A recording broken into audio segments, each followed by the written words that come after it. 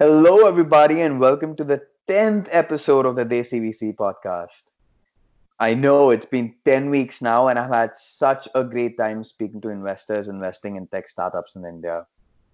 Well, if you haven't checked out the others, I'd urge you to listen to them all and soak in some great insights on the startup ecosystem and advise on a bunch of subjects, including fundraising, structuring and scaling early stage companies, among others. Well, to mark the 10th episode today, I have with me Abhishek Prasad, the managing partner at Cornerstone Venture Partners, an early stage fund focused on backing startups that are technology enablers both in India and abroad. Abhishek is an IIMB alumnus, committee member at NASCOM, and has previously spearheaded the investment team at Gen Next Ventures Fund, part of Reliance Industries Limited. So, without wasting any more time, let's jump straight into the episode and listen to more from Abhishek Prasad. Here we go.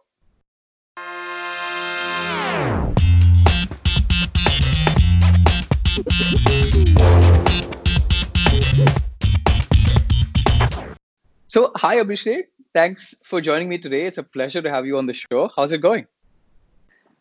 Very good, Akash. Thanks for having me. And this is probably the first time doing something like this. So I'm excited. Yeah. That's awesome. I'm glad to be the first one who got you onto this. So I'm Thank you. really interested in learning about what attracted you to venture capital. And if you could share some background story about how Cornerstone Venture Partners also came about, that would be great along the way. But I'd love to hear, how your whole career began and how did it come along to where you are today.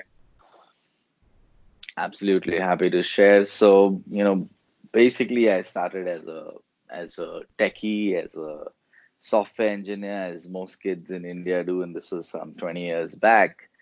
And soon enough, got into an MBA.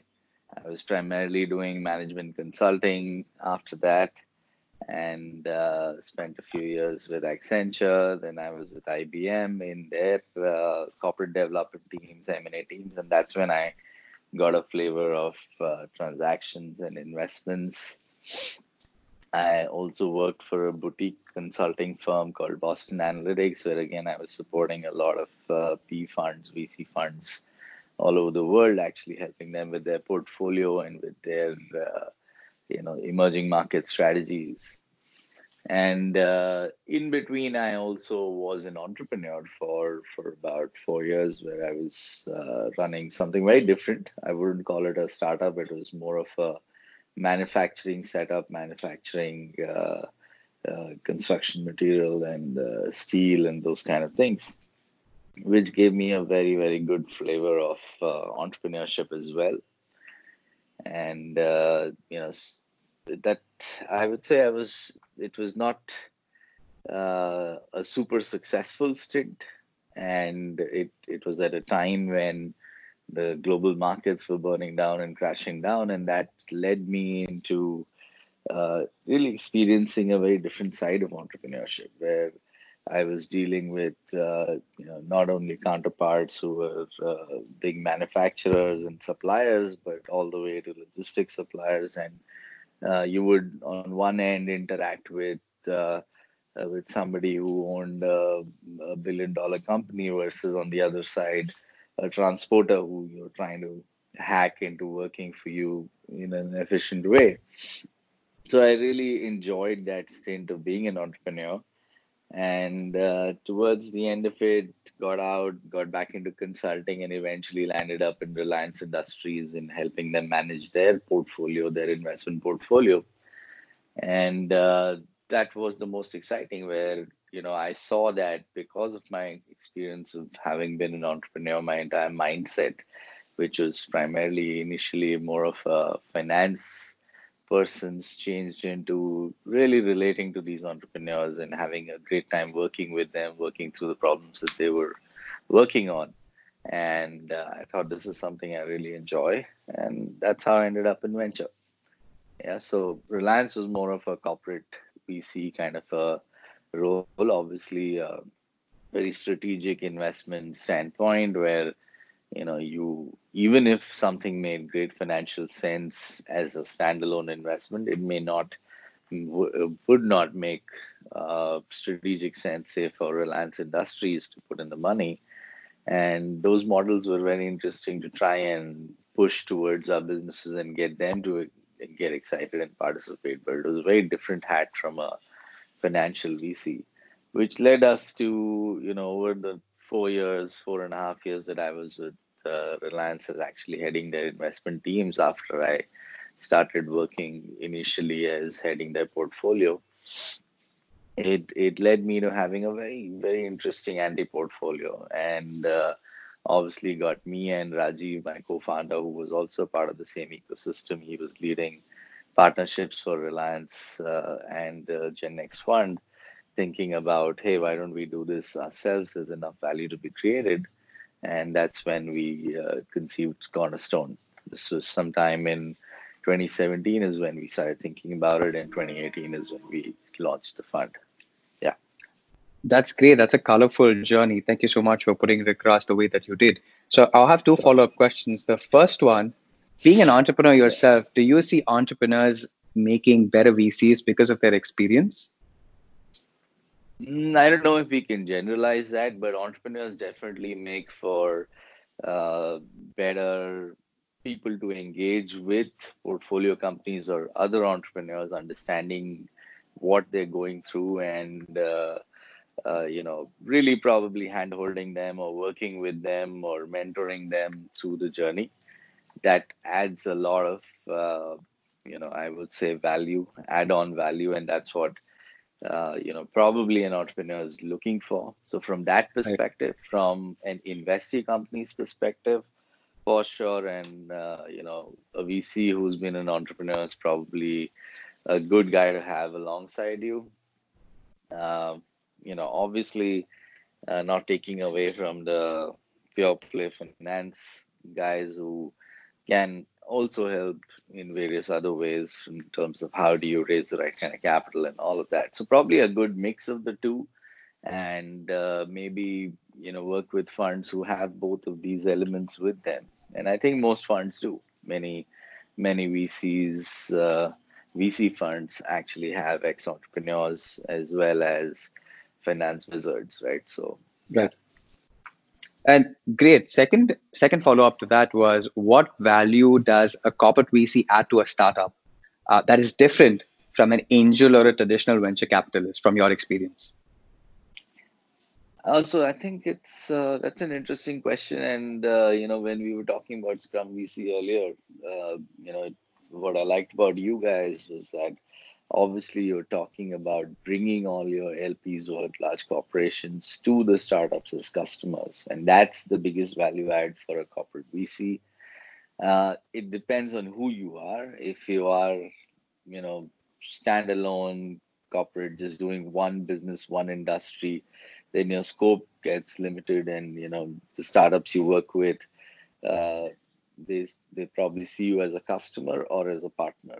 And as a customer, when you can be as a corporate a direct user of that startup's innovation, and as a partner when you can take an example of an Accenture Ventures where you can take the startup to hundreds of your clients, right? So lots of market access, lots of customer access, and ability to really scale quickly and go to market. I think that's what a corporate VC brings, and which is invaluable. And other valuations and the pricing of the round itself very different when a corporate gets involved versus an institutional venture capital when they are looking at investments, or does that not really matter? I think what matters is the time at or the stage at which you bring in a corporate. And if it is a strategic corporate where you may eventually get acquired by that company, I think that becomes, somewhat of a challenging situation. If there are a few more years till you want to scale and till that acquisition decision happens, because a lot of times once you have a corporate on the cap table and it could be a strategic investor who may actually become the home of that startup, other VCs shy away from that deal and probably don't want to get in because if the corporate starts directing the startup towards their agendas and the growth prospects really get subdued.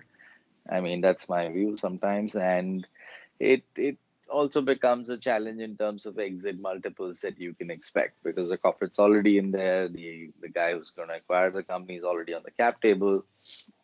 So your multipliers that you can expect as an independent VC becomes challenging. So yeah, so it is an interesting situation to deal with, and I think in general, if there is a corporate just coming in the cap table along with other VCs, typically the valuations don't affect. But if a corporate's leading the round and it's bringing a lot of business and could be somebody who potentially acquires it, you already start seeing subdued valuations. Ah, that's very interesting. I like how you put it Yeah. across that way, making the comparison to strategic value that a Hmm. corporate brings as opposed to just bringing capital to the table.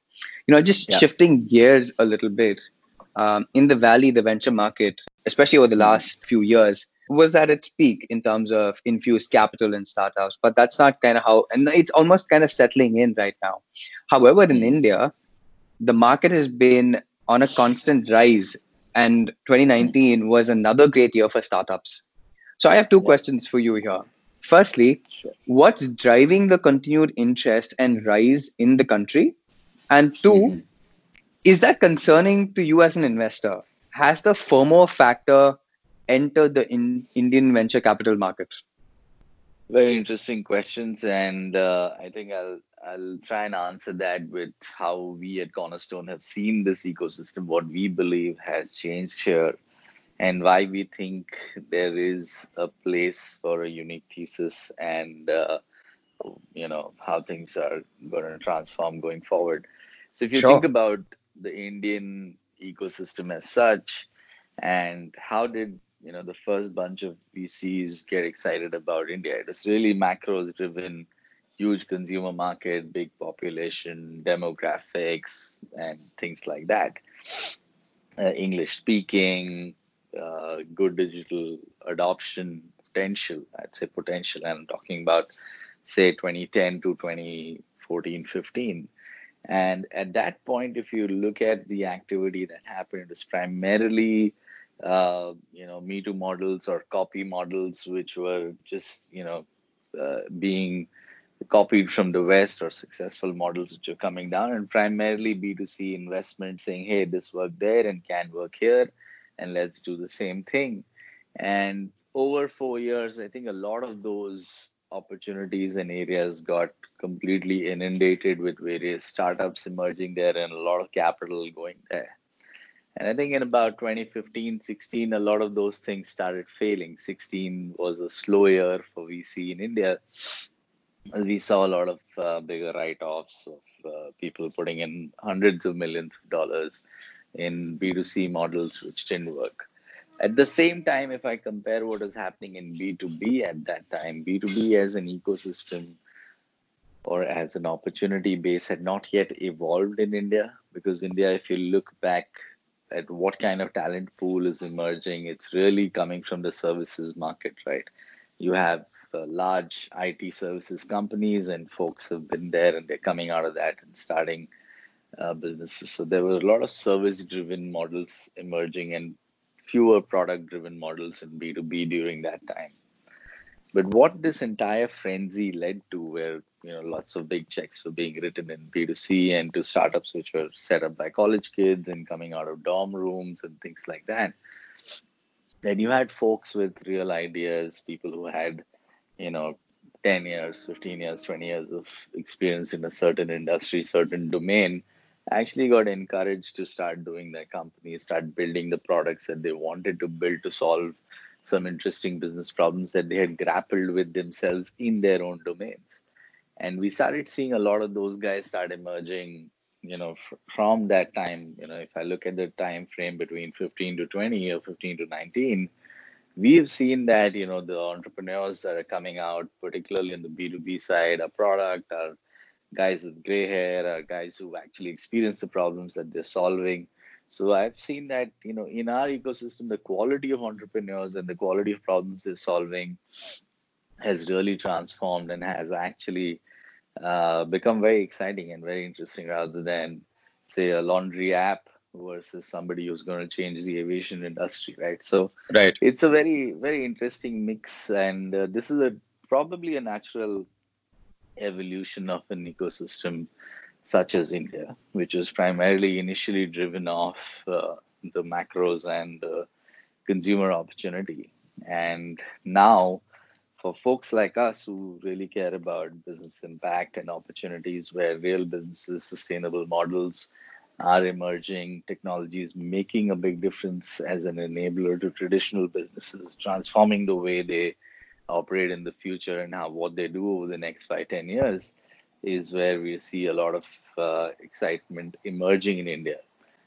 Do the B2C opportunities, do the big check, big bang opportunities continue? Yes, of course they continue. Some of those are fairly mature. We still see large checks being written, and those are big bets which have actually taken off. Are you going to see too many new such models? Are we going to see too many OYOs and too many, say, even Flipkarts? If I give those examples in the future, I doubt, because a lot of those large, big market opportunities have already been tapped in. So, what you're looking for now is real innovation and opportunities where these kind of models are emerging, which are transforming traditional businesses.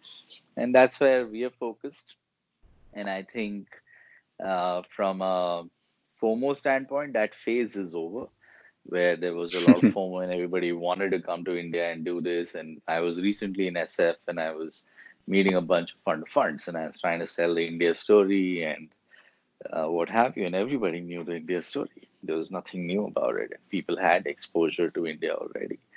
Global institutions have already taken their exposure. So it's that phase is done, and I think we're now in a more mature phase. We're in a more interesting and evolved phase, and which is very exciting for us. But it gives Yeah, me so much happiness and pleasure to learn that there is no FOMO that currently exists, and people are already aware about that. It's about time. I yeah. like to highlight two things that you actually raised in that in your answer. One, you mentioned about solving problems that startups are solving problems that they've probably faced, and Hmm. it also something that stood out on your website to me was that it's mentioned there that your fund invests in passionate founders. Yeah, So, trying to connect the dots here, what are some of the essential qualities you look for in a great founding team? And a follow up to the same question is, other than the founding team, what are some of the other things that attract you to a startup? sure.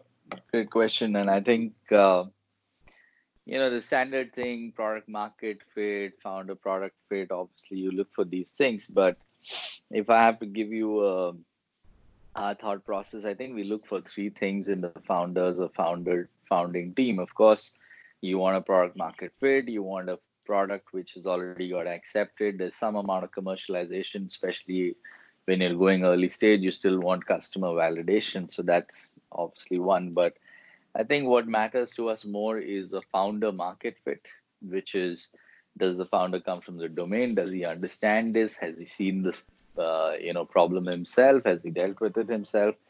So, and that's how he knows how to really solve it, right? And that's your second. And this is not limited to the one to the key founder, but also the founding team or even the team one level below.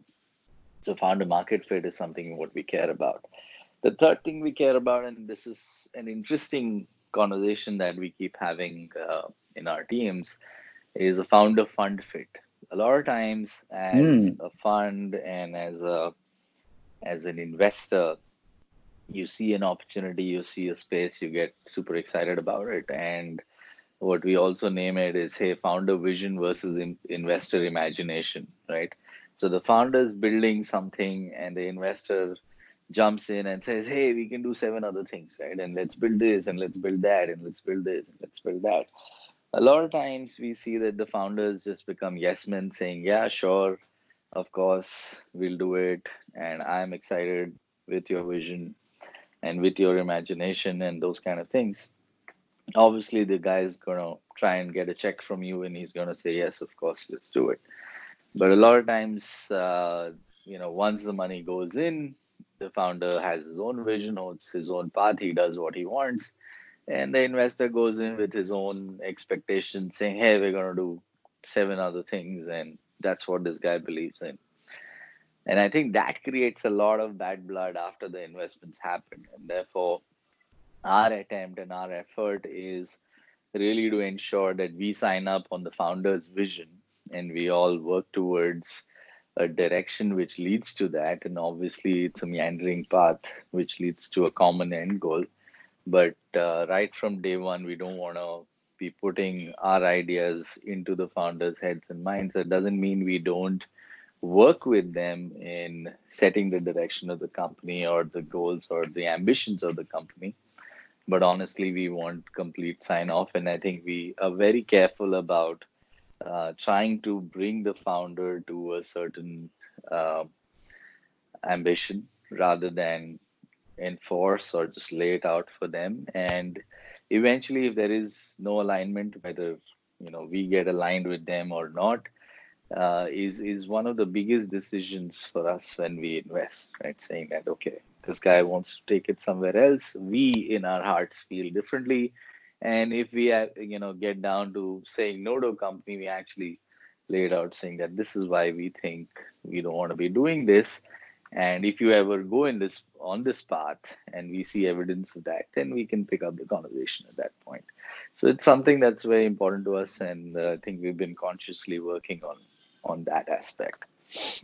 Yeah. So I think that's how we look at founders. No, I love that part. I've heard a lot of VCs on other podcasts, and I've also read up a little bit about it, where they mention that some of the reasons for startups why they fail is an over Mm, involvement from maybe the lead VC or somebody on the board, and that kind of causes them to pivot very drastically, and that might end up in a failure. And the failure could be them shutting down or them not being able to raise subsequent rounds. So that's a great point that you actually made. And I'd like to highlight at this point that the founder fund fit. I have asked this question to some other people as well, and it's very interesting that you mentioned this. And mm, I'm very keen and curious to explore and trying to see, and we'll try to also see how many other people trying to think about a fund and a product founder and a fund fit. That's very interesting to me. sure. So, based on your experience, how involved should an investor be? What is the ideal scenario here if you're an investor investing in an early stage company?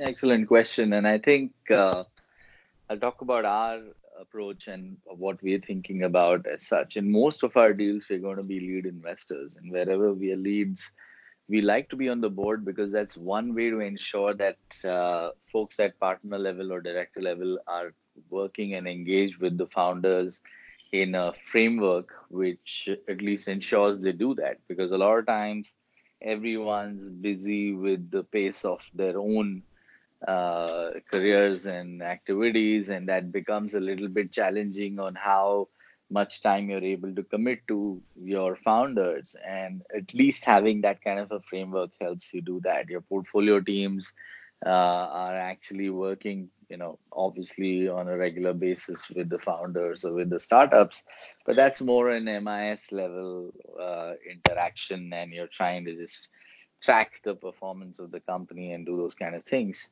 But it's really meaningful conversations that can happen. We, in fact, apart from board meetings, which are okay, framework driven, a little bit more formal, and obviously a lot about governance and compliance, we also do a partner founder kind of a catch up as frequently sometimes as 45 days, right? To ensure that that kind of interaction is ongoing and the founder has enough options to bounce off their ideas, because obviously when you're a startup things are changing dramatically and very quickly, and there are a lot of times you need to take certain decisions and it's important for you to have somebody to bounce that off.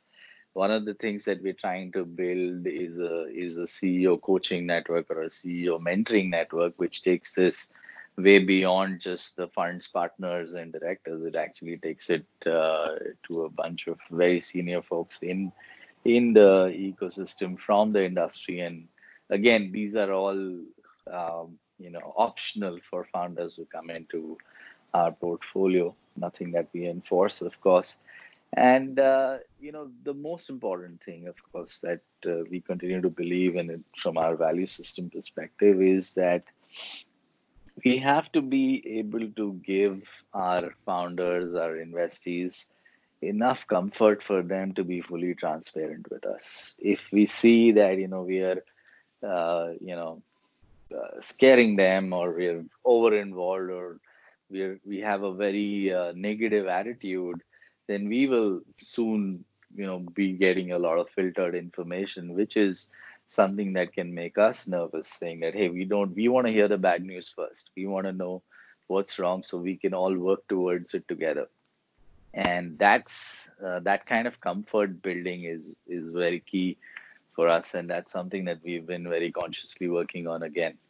So yes, to summarize, board seats are something that we like to take, but I think we want to be very friendly investors and guys who you want to go back to and fall back on whenever you have difficult decisions to make, and you feel fully comfortable in being transparent about what you're doing. That's great. So, what are some of the areas that you're investing, or some of the areas that you're really excited about for this year, and investments that you probably want to make in that space sometime in 2020? I think broadly we define our thesis as investing in tech enablers of business, because we are primarily backing B2B models, which are easy to scale, which are sustainable, which are solving real business problems, and leveraging technology to solve real business problems. And broadly, if I classify it into three buckets, we talk about consumer tech enablers, which are technologies which are helping consumer businesses do better, which is helping them understand their consumers better, engage with them better, and go deeper into the pockets of the consumers, engage with them, leveraging technology. And that's where AI and these kind of things come in. That's a key bucket for us. The second bucket is, of course, enterprise business intelligence is what we look for, and this is typical SaaS, but we're very vertical focused in this. So opportunities which are focused in a particular industry or in a particular vertical, going deep into it. So vertical SaaS is our second large bucket that we're investing in. And thirdly, some experimental capital will go into what we call as core tech, deep tech, foundational tech, which are typically platform play. We don't see too much of that coming from India, and therefore these opportunities we may be investing or co-investing with folks like yourself in the US or sometimes in Israel. We're still trying to evaluate this, but this is going to be a small part of our portfolio. If I look at the spread of the portfolio across industries, if I look at probably five key industries that we are tapping into, it's retail, e-commerce, tech enablers. That's one. Fintech is the second. The third is logistics and supply chain. The fourth is healthcare, and the fifth, of course, is enterprise. Right. So all our investments will fit into these five buckets, and I think we've made investments today in retail, e-commerce, in fintech, and in enterprise. So this year, we will be looking at a few more investments in logistics and supply chain, and some in health tech. But we still have room for all other sectors as well. We're still building our portfolio. It's early days for us. So all these five areas are exciting for us at this point. Are there any particular trends that are emerging out of these five sectors that you just mentioned that outside investors who are not looking at India should be aware of? Yeah, so I think one of the key things to understand is that how have these sectors matured, right? And there have been in each of these sectors a bunch of noisy investments which have gone after the low-hanging fruits and obviously the larger pies, and a lot of people have made big portfolios tapping into those kind of opportunities. Like if I take fintech, it's say payment wallets and those kind of things, right? And it's what. So let me give you an example of what kind of opportunities we like, right? And what we see is going to work for the next 3 to 5 years. It's really, for example, one of our investee companies is all about predicting NPAs, automating collections, helping larger financial institutions actually manage their books much better in a much cleaner way, right? And that makes a real impact on the P&L of the financial institution. And this has no issues in terms of, say, adoption, in terms of bringing millions of people on and keeping them there and giving them discounts, freebies, whatever, to ensure that they continue to use these services. So we care about, if I put it in a nutshell, impact scale, right? And what that Hmm. really means is that our companies with their value proposition should be able to scale to uh, a 10 million, 20 million revenue with less than 200, 300 customers, right? That's it. It's very simple. That means that you're creating enough impact to get enough value from the customers, and that becomes our one of our key diligence points, saying that what is the average customer value or average ticket size that you get from each account. And if that's anywhere in the thousands of dollars a year, it doesn't make any. I mean, $5,000 a year, $10,000 a year doesn't make any sense to us. Saying that, okay, you're not even making 100, $200,000 impact, and therefore the guy is paying you $10,000 a year. The impact we're looking for is probably in the millions, and the kind of value you get from each customer should be in hundreds of thousands of dollars. And that's how we see opportunity to scale. So if anyone's looking at opportunities in India, these are far and few, hard to come by, but these are the kind of opportunities that I think are now meaningful in India, and that's what you got to be looking for, because when you talk unit economics, when you talk sustainability, this is, I think, the mechanism behind doing that, right? So, yeah. Very interesting. So, in that scenario, in that case, how do you mitigate against false positives and false negatives, especially in the B2B space? It's a great question, and I think false negatives, if I can answer that first, I don't know what you Hmm. do with that, because you've probably already lost them, right? So they're not in your portfolio and you've not made that decision, if I'm understanding you right. In terms of the false positives, you've got them in your portfolio, you're working through them, you're working with them, and it's probably a failure of your diligence process which actually led to that happening. You got to do what it takes to ensure that some of these metrics are met. And if not, I think we are fairly, I would say, mature enough to take our early write-offs. In fact, we believe that our time, effort, energies are limited, and we can't be spending that behind companies which are not scaling. And that doesn't mean that we just disown the entrepreneur, but if you give me an option, or if you ask me where would I spend most of my time, so I'm going to be spending most of my time behind the winners, With the right? winners. Hmm. And obviously, at a VC fund, today we have a team of 9 people, and we're not going to increase that to too many more, maximum 2, 3 more people. And you've got to manage a portfolio of 30 companies, 40 companies, what have you. You'd rather focus your efforts on the 20 companies or 15 companies where you continue to believe in what they're building, and where you're going to write bigger checks as follow-ons. So yeah, so that's how I think we work with it, and it's a natural outcome to have false positives and false negatives in both cases. So that's something that one needs to learn to deal with and accept. Yeah. That's a great point. Then, staying on subject, what are some of the reasons why investors fall in love with startups that don't tend to succeed in the B2B space? Hmm.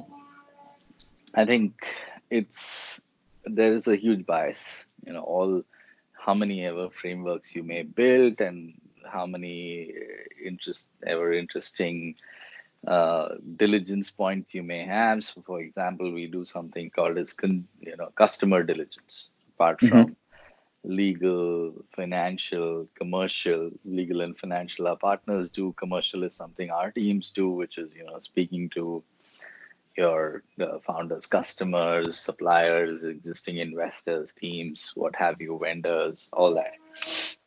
And what we also like to do is a customer diligence or a user diligence, saying that let's take it to one or two users who are potential users of this technology, especially when it's B2B, and get their feedback on this. A lot of times, the user actually becomes a customer for that company, whether we eventually invest or not in that company. But that's a very critical part of the feedback that we take. So we do our best to ensure that biases that come in, especially when you meet a founder, when you look at a space, a lot of times it correlates to your life, to what you've seen before, to industries you worked in, and you think that, hey, this is a big opportunity, and whatever bias you may have around that, you may start liking a particular founder or loving a particular opportunity, and you may just convince yourself towards putting money into it. But if you build enough frameworks, maybe some of those biases can be eliminated. And if you take enough feedback before you make those investments, then they can be eliminated. But it's a natural human instinct to like some and not like some. And a lot of times, you know, uh, you may dislike something which is very interesting just because of a certain quirk of a founder. And those kind of things, I think the more you can eliminate, the better it is. Right? So I don't know, but it does exist. No, I'm on the same page as you are. When we speak to companies or we have companies in diligence, we try and do Mhm. customer reference calls. We try and also speak to investors who are participating in that round and why and what excites them to really try and Mhm. mitigate those reasons as to why we might end up investing in a company that might not really have everything that it takes to succeed. So we try and see and try and tap into as many resources as possible and speak to people and experts in the industry who might be able to give us those insights that we might not have, maybe because it's a technical product, we don't have too much technical expertise in that space, or it's just something where maybe there's a lot of competition.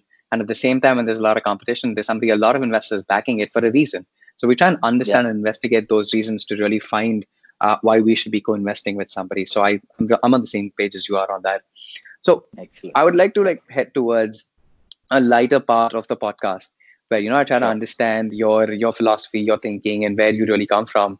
And just you could probably consider this almost like a rapid fire, but you can take your time in answering these questions. Mhm. I'm really Yeah. curious to find out what do you know now about venture capital that you wish you knew when you first started investing? Okay. Um, it's a lot of hard work. Yeah. So, yeah. Is And uh-huh. yeah, it sounds all. So let me give you a perspective of the when I was not a VC to now actually being a VC, right? So when you're not a VC, it looks all hunky dory. It looks so exciting that, hey, this guy's an investor and he's Mr. Moneybags or whatever, Hmm. and that's your outside perspective. But when you come in and eventually you're just an entrepreneur and you're working as hard as all your entrepreneurs, you have so much fiduciary responsibility. You're responsible for the money you raised from your investors. It's uh, far more challenging than what it appears like from outside, right? And I think that's an interesting learning, because even today when I meet folks who are not from this industry or who just have that view that, hey, you're a VC, oh my God, and whatever. So it's really a huge demystification when you actually become one. And one of my friends used to tell me that it's like running on two treadmills at the same time, right? Which is basically your on one side it's your portfolio, and on the other side it's your LPs. So it's not an easy one, right? So yeah. So a follow-up to that would be, what's more difficult, raising money as an entrepreneur or raising money as an investor for your fund?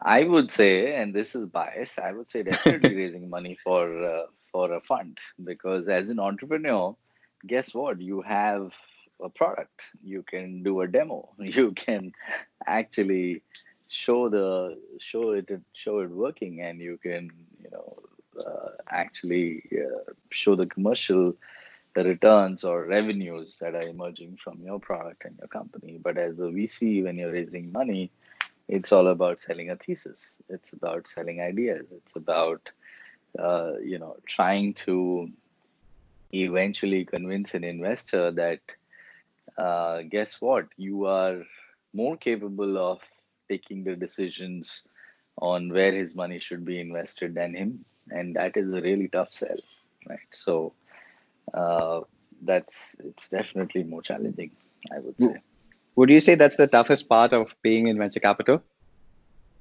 Especially in your first few funds, I guess. But Hmm. yeah, once you're a mature fund, then I think, I don't know, I think the exits are also going to be very, very challenging, right? So at this stage Interesting.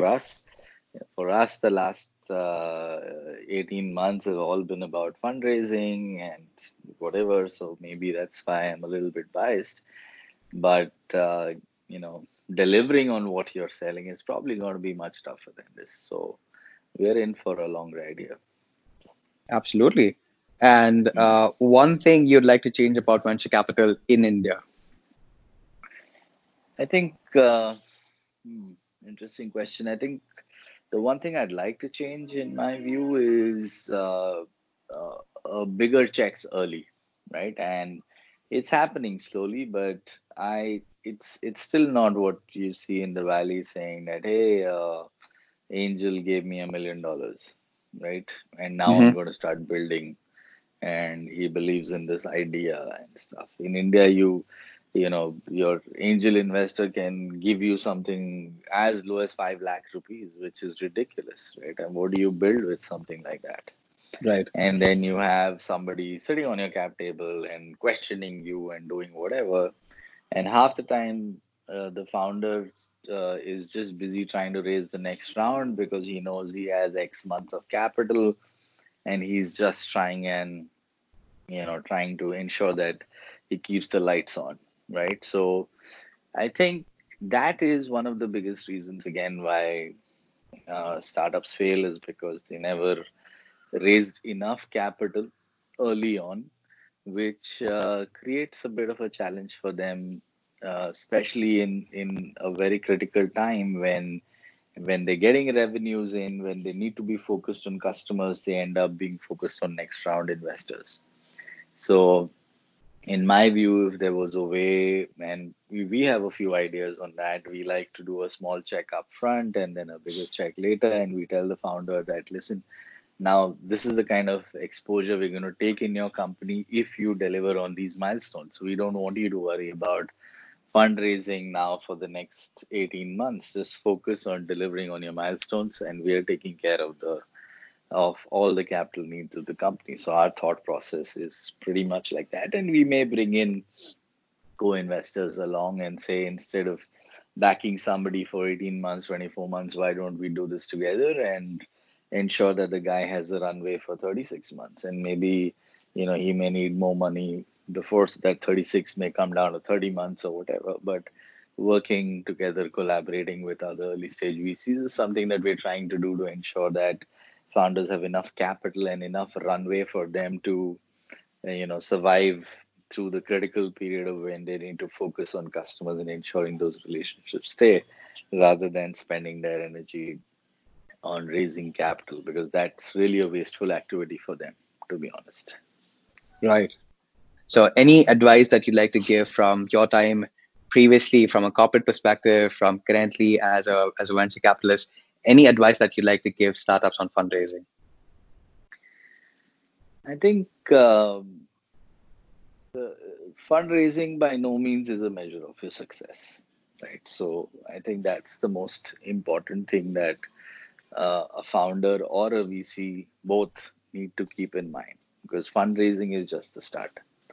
of the journey. And it's really a lot of responsibility that comes along with funds that you raise. And again, applies to both kinds of people here.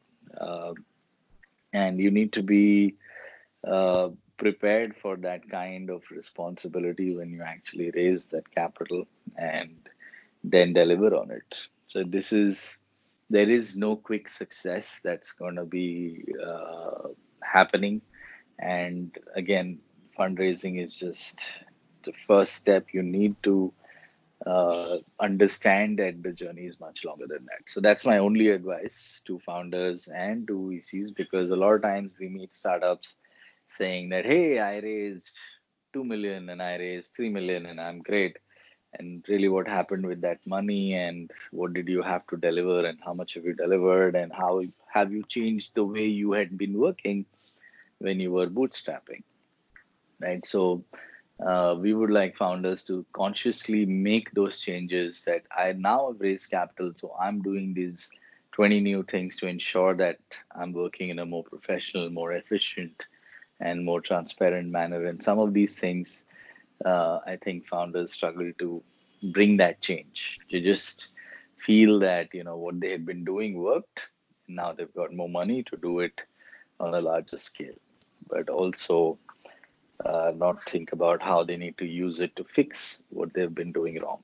So some of these things is, I think, what matters in this ecosystem. I think that's a great note to end the podcast on. Some of the insights that you shared, Abhishek, on fundraising, India, the trends that are taking place in the B2B space have been really, really great. And I've thoroughly enjoyed this chat. So thank you so much for being on the show. Thanks, Akash. Thanks for having me, and good luck with the show. You had some great questions. Enjoyed speaking to you. What a great way to mark the 10th episode. Thank you so much, Abhishek. Your insights, both as an investor from a CVC and a VC firm perspective, is invaluable and much appreciated. Well, if you like that episode and would like to continue receiving more such knowledge, please subscribe to our podcast. And while you're at it, leave me a rating and review so that others may discover the same. We're still quarantined, people, so stay safe, practice social distancing, and do your bit to flatten the curve. Tune in again next week for another great guest, and until then, keep hustling.